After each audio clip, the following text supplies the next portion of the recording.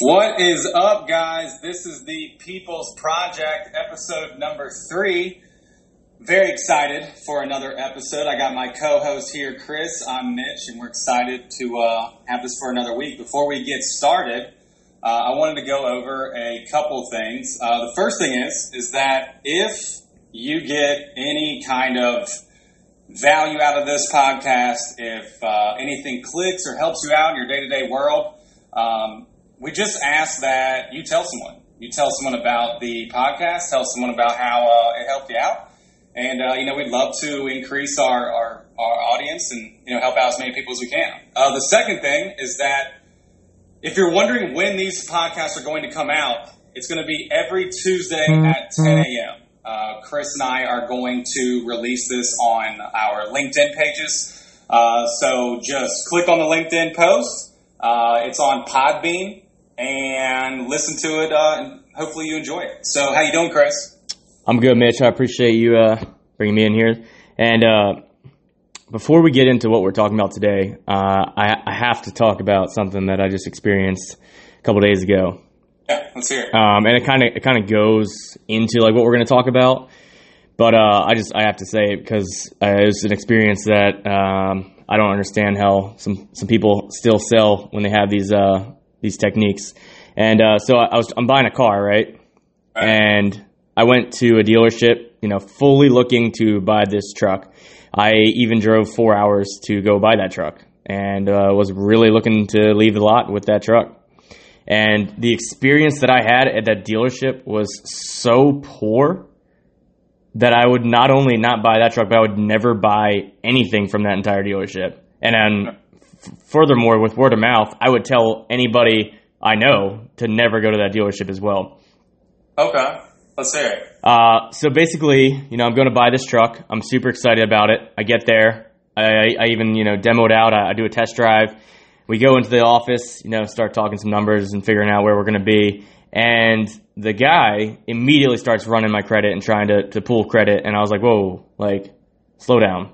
We haven't even agreed on where we're at here, like what the cost is. He's like, oh, okay, well, it's aggressively priced. It's aggressive. It's been on the lot for 60 days, so it's really aggressive, and probably said aggressive 10 more times. So I'm not sure what he was trying to do there, but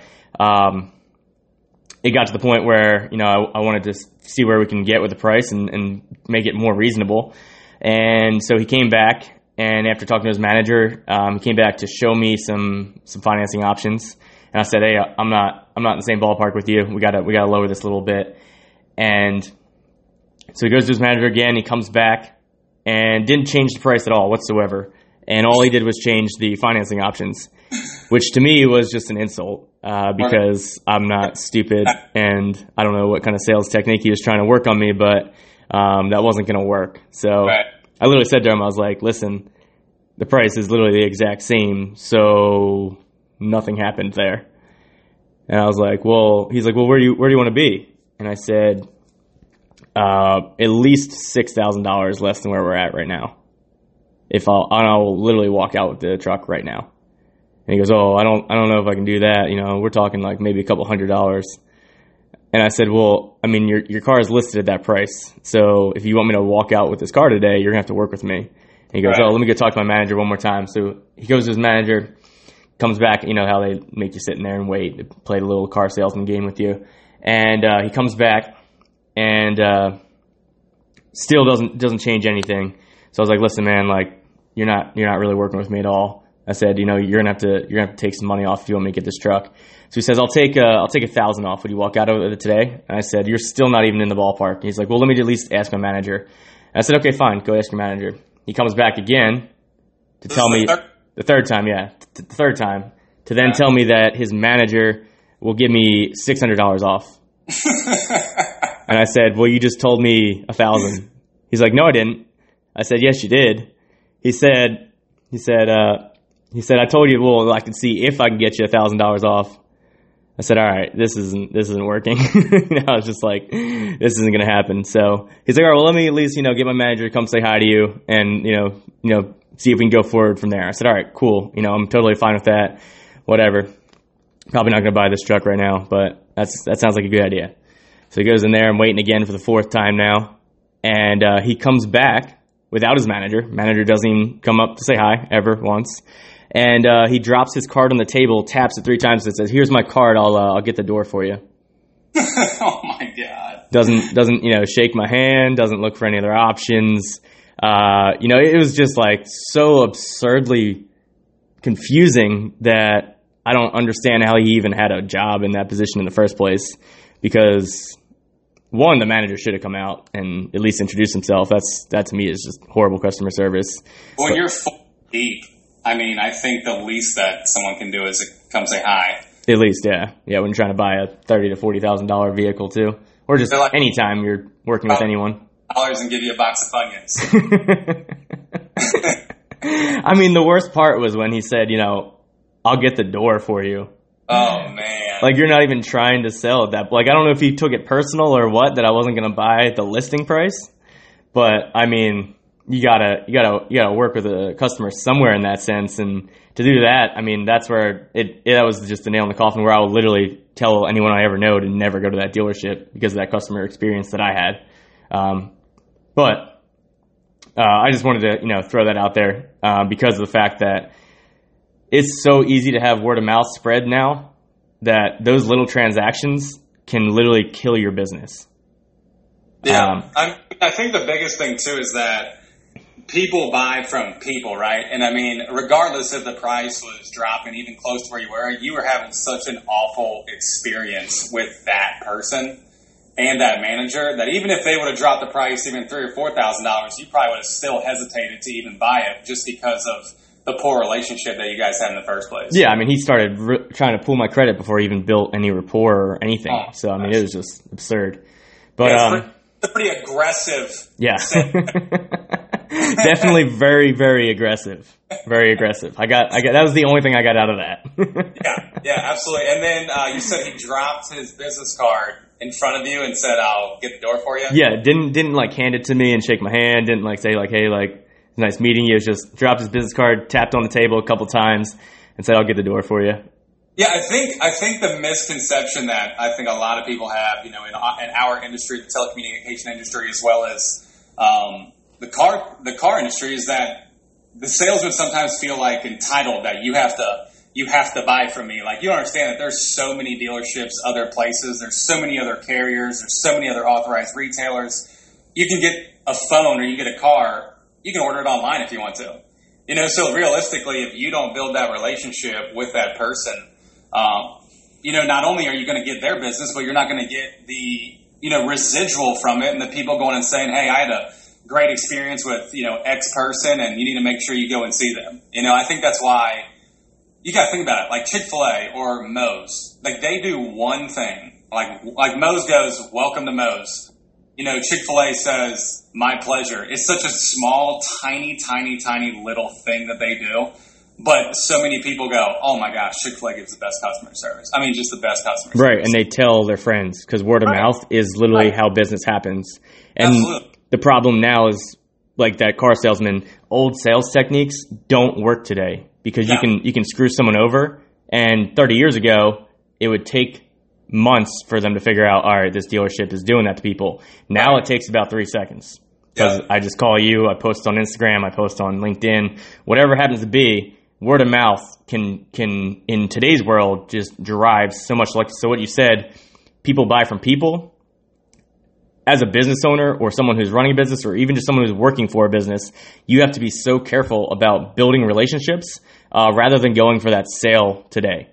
Because you're looking to build customer loyalty and really not even customer satisfaction, which I don't even think that guy was even close to that. But it's kind of like the reverse engineering, right? It's like you start with the customer and how they feel in their shoes, and then you move backwards to how you're going to present the sale. If you have somebody who's, obviously very hesitant, then, clearly building that relationship and, understanding from their shoes, maybe they've had terrible experiences before buying a car. I think about that all the time in my stores, and when you and I work together, it's like you always hear people come in and like they have such an awful experience before buying a phone or buying a car that they almost don't trust you immediately. Right. So the more that relationship and make it clear that, look, I want to earn your business. Like, I want to do whatever it takes to make you feel comfortable and earn your business. And a lot of times, when you're able to build those relationships, like you said, people tell everybody and their brother how great you were. Right, right. And like you said, people who make those bad decisions or go to a different carrier or a different place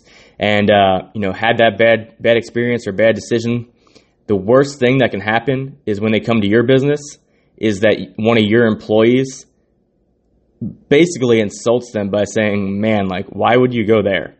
Yeah. Or like, that was a bad choice. Because not only are you bashing that other carrier, company, dealership, whatever it happens to be, you're kind of already starting to make yourself look stupid by bashing them. But you're actually insulting that customer. And you're making them feel like, man, I'm an idiot for even doing that. Yeah. And what kind of rapport or relationship is that building? I don't think people realize that. I don't think people realize that you're insulting that person. I think that when someone comes in, we'll just make up for an example. Someone comes in and says, we'll just make it up, Sprint, right?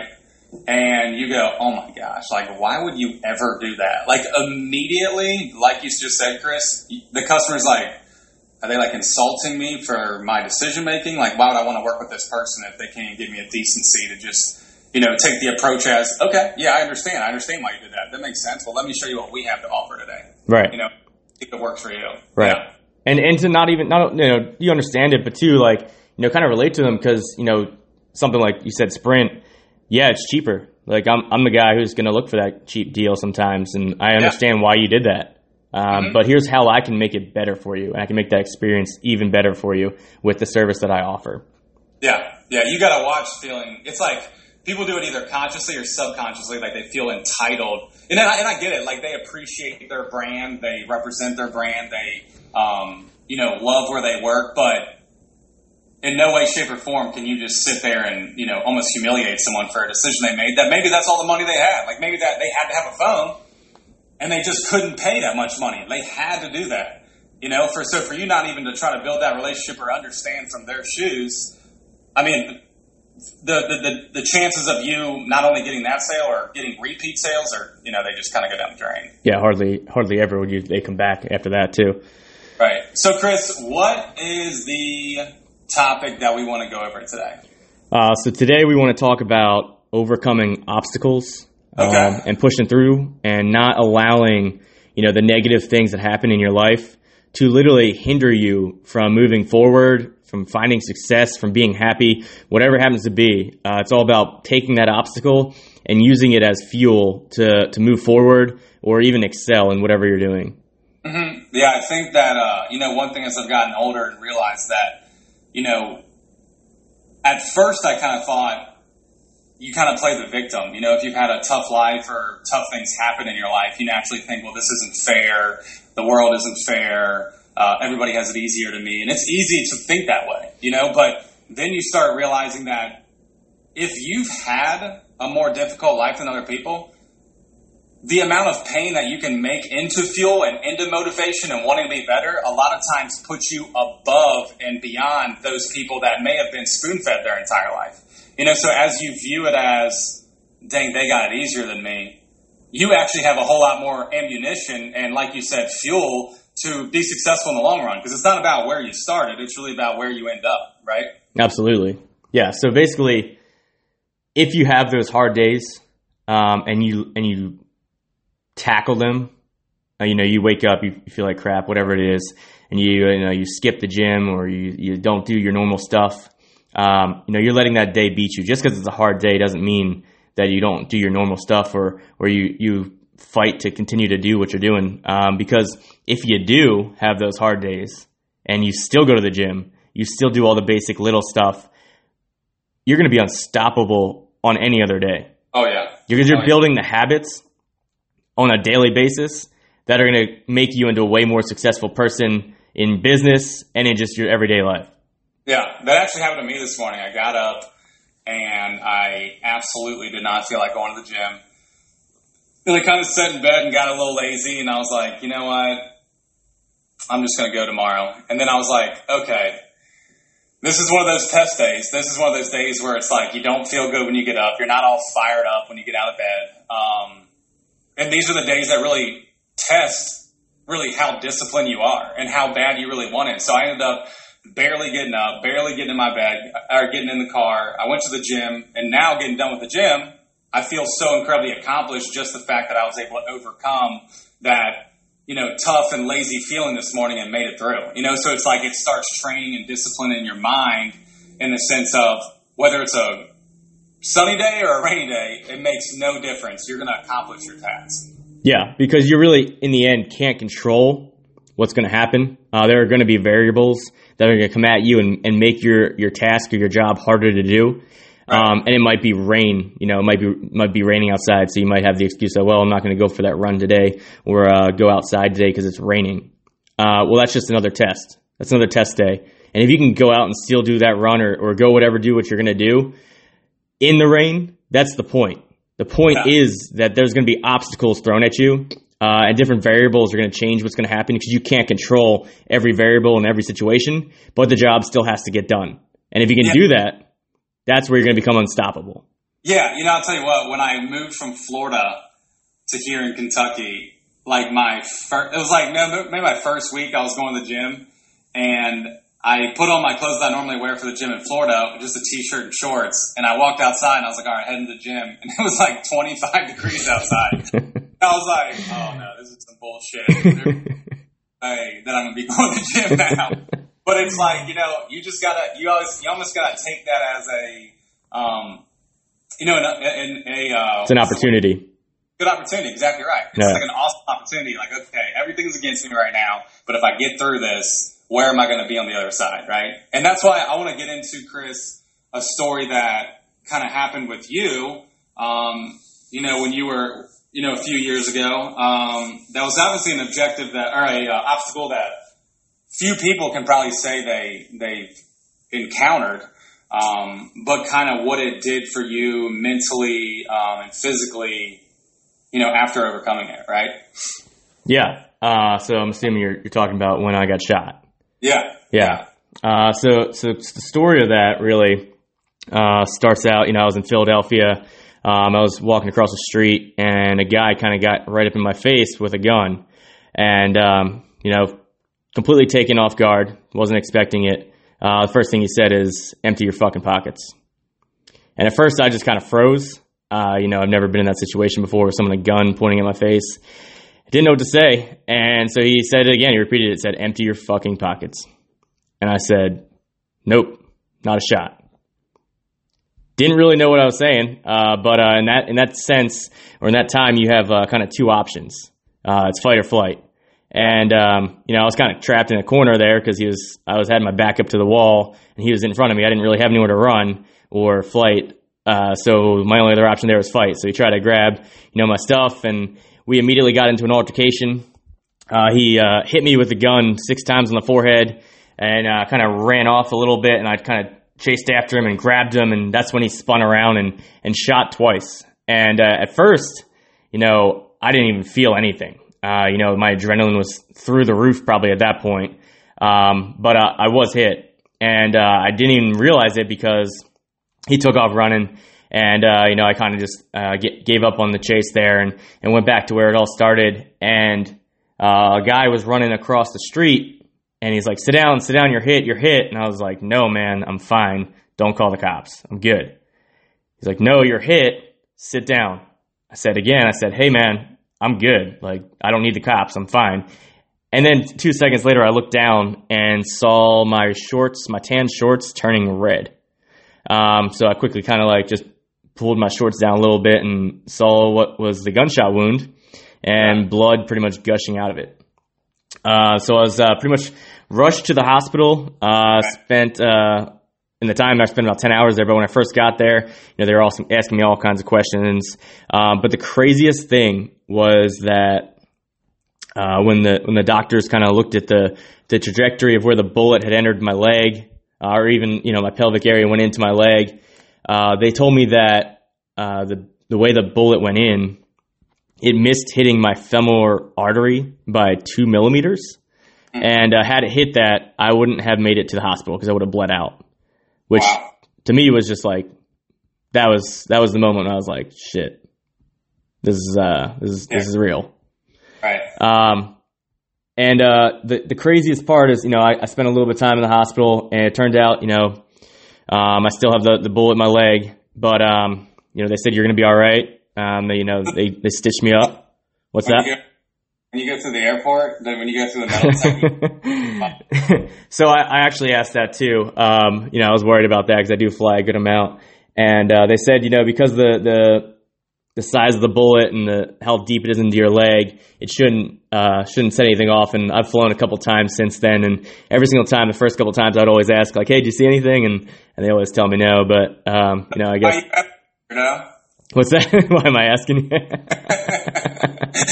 They're like, "Well, why? Do you have something?" What do you have on you that you're bringing in here? But no. So the craziest thing is, when I was leaving the hospital, I left the hospital and they just kind of told me you can go, and I didn't have any clothes to put back on other than the clothes that I was wearing the night before. So I was just like, okay, just put my clothes back on. Which just to give you an example or a picture here. I had a patch on my forehead from where I was hit with the gun and a couple stitches underneath that. I had patches on both my arms from the IVs that I was given. My shirt and face was still pretty much covered in blood. My shorts were covered in blood, and I really couldn't walk anymore because the amount of nerve damage and just absolute muscle damage in my leg, right near your hip flexor, kind of like made it to the point where I was limping really, really badly through this hospital. And it's kind of funny because I'm leaving the hospital and I'm getting all these people looking at me like crazy and coming up to me and being like, "Oh, are you okay? Are you okay?" And I'm like, "Yeah, I'm just trying to get out of here." I love that. Are you okay? Oh yeah, that's great.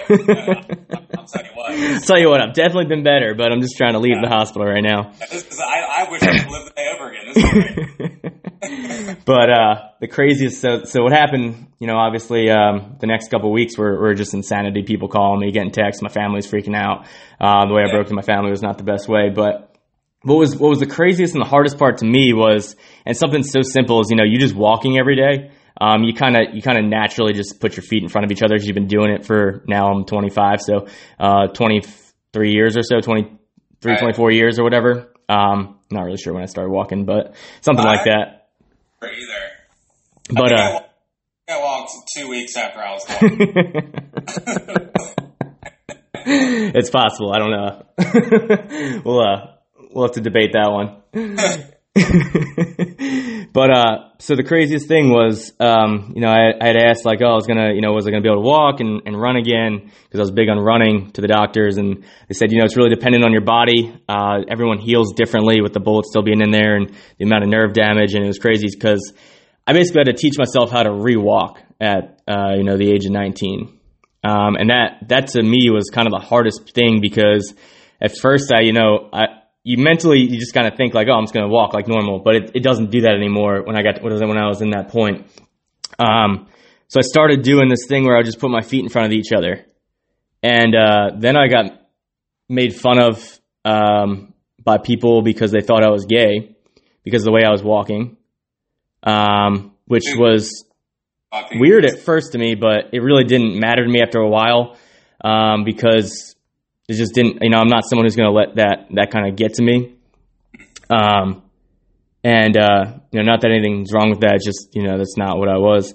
And so my identity was kind of being challenged. I couldn't really walk right. I'm still kind of healing from the gunshot wound. And I had a lot of stuff going against me. And it would have been really easy for me to say, screw it. I give up. I'm not doing this anymore. But that's just not who I was. And I wanted to keep pushing forward and kind of use that. And I've used that now. And I remember one time, too, talking to my mom before she passed. She actually passed, I think, about a year or two after that as well. So a lot of things just happened very quickly and in the same time period that would really knock you down. But I remember saying, like, hey, I think I have like PTSD. I have these issues like where, people are walking behind me and I'm very vigilant of it. I'm constantly looking back at them and for kind of the whole year after I got shot. And I remember her saying, she's one of the toughest people I ever knew. She said, you're tough, Chris. You're going to be just fine. And that kind of stuck with me and still sticks with me today. To not let the little stuff, even as, it might not be little to some people, but to anyone, just the little stuff bother you or bring you down. and stop you from doing what you're normally going to do, because that's where people fail. That's where people lose. And successful people or effective people take those losses, and like you said, people who have had hardships earlier in their life, and turn it into fuel. And I'll end my story kind of something that was really cool to me. About a month in after getting shot and kind of teaching myself how to walk, I went for a run because I was a big runner back in high school and before I got shot. And I went to Penn State. I ran all the way to the Penn State track, which I was only planning to run for 10, 15 minutes. And I ended up running all the way to the track, which was about 15, 20 minutes. And I ran a mile on the track. And the entire time I had been running on the track, I had chills. It was like the most cool, surreal, like unbelievable feeling in the world, because I took all that pain and didn't let it stop me, and I kept pushing forward and got back to where I wanted to be, and even excelled in that too. So when you do that, when you take those hardships and you use it as fuel, you will feel so much better when you finally accomplish that goal. That's why, anytime you accomplish any goal, it wasn't easy getting there. People win the Stanley Cup and they hoist that over their head. That thing's heavy. But when they do it, they say it doesn't feel like anything. It feels so weightless because they've gone through so much to get to that point that moment is just, it feels amazing to be there. Yeah. I think they have the same thing with the Iowa-Minnesota game in football. They have that 98-pound bronze pig. Yeah. They hold it up like it's a rag doll. But I was thinking about like what you said, and it was a really good example of like people who have others that talk about them or try to make them feel bad in some way or try to kind of bring them down. And it's interesting. It's almost like public speaking. Like people have such a fear of it, and I think really the fear that we run into, at least me, is that you fear more of what people are going to think about you than actually the task at hand. If you like eliminated any fear of how people were going to view you or how they thought you were going to do in a certain task you're doing, if you didn't worry about that, you'd probably do fantastic. You wouldn't have that kind of heart race that happens when you're getting ready to talk to a bunch of people. And that's the same thing that I think you did, is that even though people were saying things about you or trying to make you feel down or just trying to get their own joy out of like really your misery that you're going through, you actually overcoming that and saying, hey, this is what happened to me. I'm going to use this as fuel. I'm going to use this as a great opportunity. And as terrible as you had it with, this is something that I think you and I, from the very beginning, I've always admired about you, is that going through getting shot and going through, your mom passing away and things that would really devastate or just shut down somebody, you've used that as almost like a blessing in the sense of, I'm going to take these terrible looking events and I'm going to turn them into fuel and motivation to prove and help other people that, hey, if you have a death in your family or you go through a tragic thing like getting shot or something, it's okay, right? Like you can get through it. You can use that as fuel. So in the future, when you run into bad situations and you run into more bad obstacles, you handle them probably a lot differently because you've been there, you've done that. And I've always like admired that about how regardless of what you've been through, nothing has stopped you kind of like getting to where you want to be. You know what I'm saying? Yeah. And I mean, it's because I'm not where I want to be yet, even still. I got a long ways to go. Yeah. And I can't allow anything to stop me to get there or getting me there. Even as bad as something like that might be, it really does.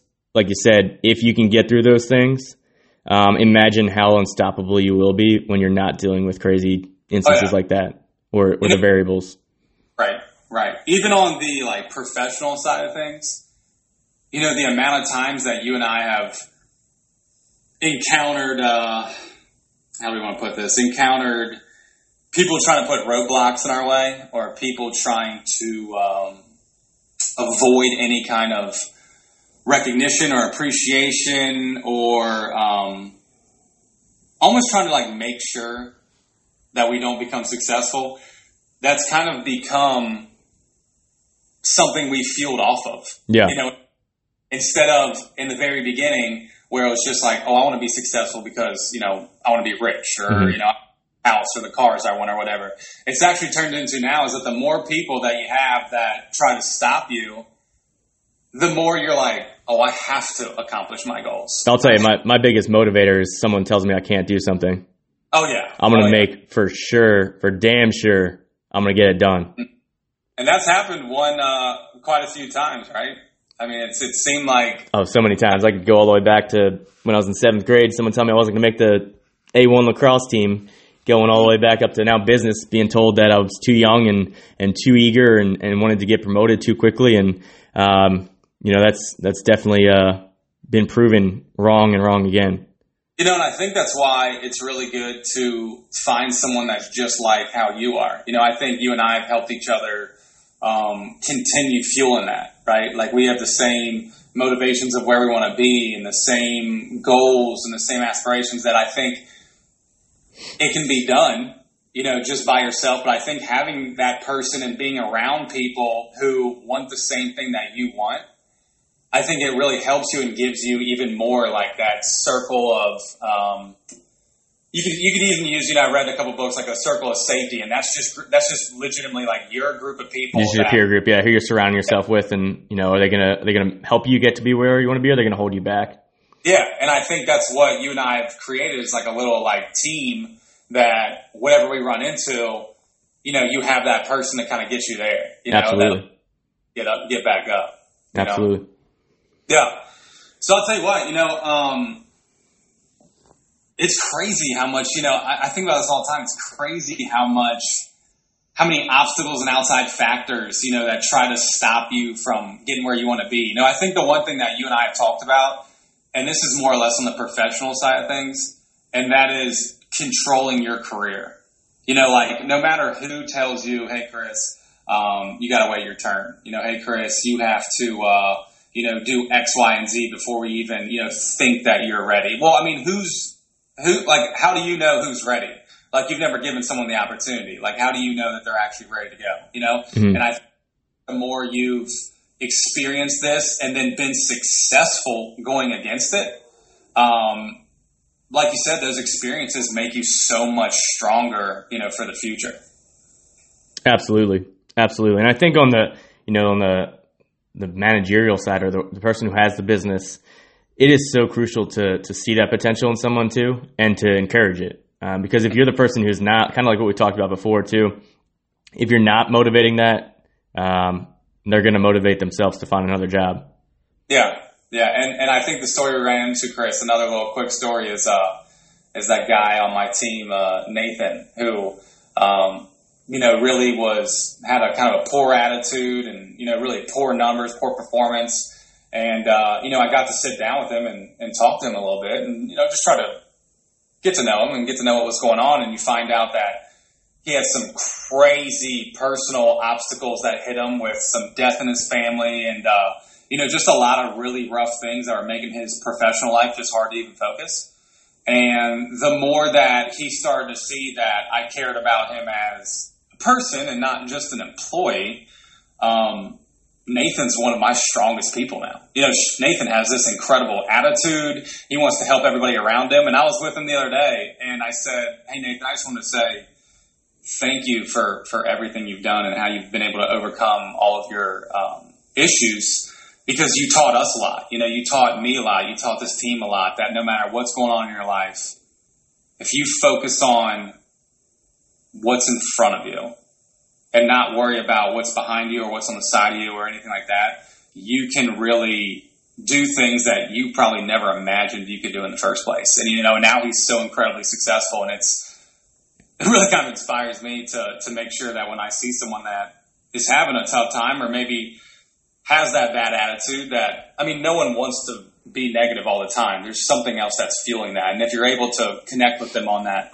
side of things, again, the return on investment for them, for the team, for yourself is really exponential. Yeah, and that goes back to what we were talking about last week with emotional intelligence and how important it is to know your people, understand what's going on in their personal lives so that you can have that work-life synergy and not just like a work-life balance. Because now Nathan, I'm sure, probably bleeds out to everybody else in the store too. Like his energy and motivation to come to work and get tasks done, I'm sure is just everyone's noticing that difference now too. So that just, your team is going to become unstoppable if everyone has that same energy, motivation, and really inspiration to, be at work, because it's not just about a work-life balance. It's that work-life synergy, like your personal life making your work life better and your work life making your personal life better, and probably even your financial life as well too. Yeah. I like what you said, the work-life synergy. I think I've always heard, when people say, when you get to the door, leave your problems behind. Your personal life, if you're having a bunch of problems, when you come to work, you need to leave those behind. Like, how in the fuck do you plan on just stopping every single problem in your life and just being like, oh, I'm good. Wow, this is great. I'm perfectly fine now. Like it's not realistic. Right. And as a leader, the more you can give your people a wonderful environment professionally, give them that place where they can almost escape from their personal life if it is that rough.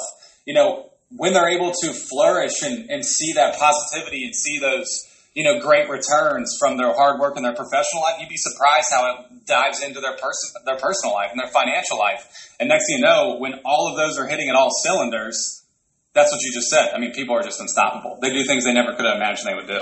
Yeah. So, what are we going to take away from today's podcast? Well, takeaways is I'm glad you're here with us. Good Lord. I appreciate that. But I think it's a great story that you told us in the sense of, however tragic something is or whatever hurdle or obstacle that's put in your way, stop for a second, right? If you switch your mindset to where obstacles and hurdles are opportunities and they're not just something that's trying to shut you down or bring you down, where you'll become is far greater than where you could ever imagine. I think that when you had all those things happen to you, at some point in time, probably, you were like, well, this isn't fair. Like, this isn't fair. I can't believe this is happening to me. But what you did is you took that, you made it into that fuel, that motivation, and it put you in a completely different place and somewhere now where no matter what comes at hand, no matter what's in front of you, no matter what obstacle you run into, you've been there, done that. You're not going to have any problem at all now. Yeah.